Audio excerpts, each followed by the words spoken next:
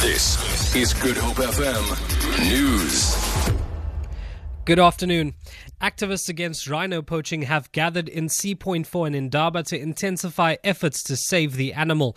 The rhino indaba on the park aims to take education campaigns to Vietnam, which is a major buyer of rhino horn. Activist Anton Foucher, who recently walked a life-sized fiberglass rhino from Limpopo to Cape Town, says the gathering brings together many activist groups. We want to get a lot of rhino activists together and reach more people so we can save our rhino in the long run. So we're getting together and we're going to take George to Vietnam. That's where the most rhino get consumed. Most of them don't know the rhino gets killed for the horn. To go and take a life-size rhino and go and educate them on what's happening to our rhino population on this side, especially at the schools. The City of Cape Town says it's looking at prosecuting the body corporate of the Overbeek building in the CBD after they ignored a notice to remove the advertising space on the building. The body corporate was given until end of business yesterday to remove a structure of the South African flag. The flag went up after a Zuma Must Fall banner was taken down last week. City spokesperson Priya Reddy. The City of Cape Town will this week consider prosecuting the body corporate of the Overbeek building.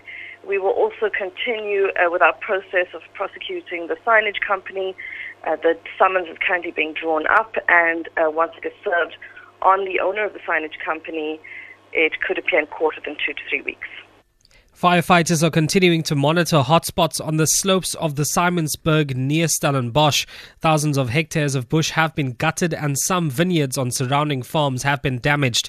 Cape Winelands Fire Chief Danny Wilds says 8 firefighting vehicles with at least 100 ground crew will remain on scene throughout the day. The fire at Simonsberg is under control, although there are still a number of hotspots on the perimeter of the fire.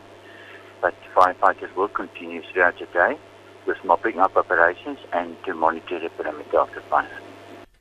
The Students' Representative Council at Stellenbosch University has called for a transformed convocation meeting on Tuesday.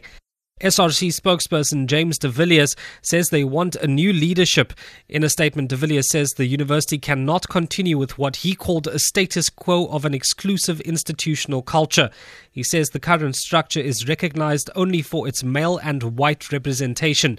De Villiers says they urgently need black and female representation in the convocation. For Good Hope FM News, I'm Madrik Shapid.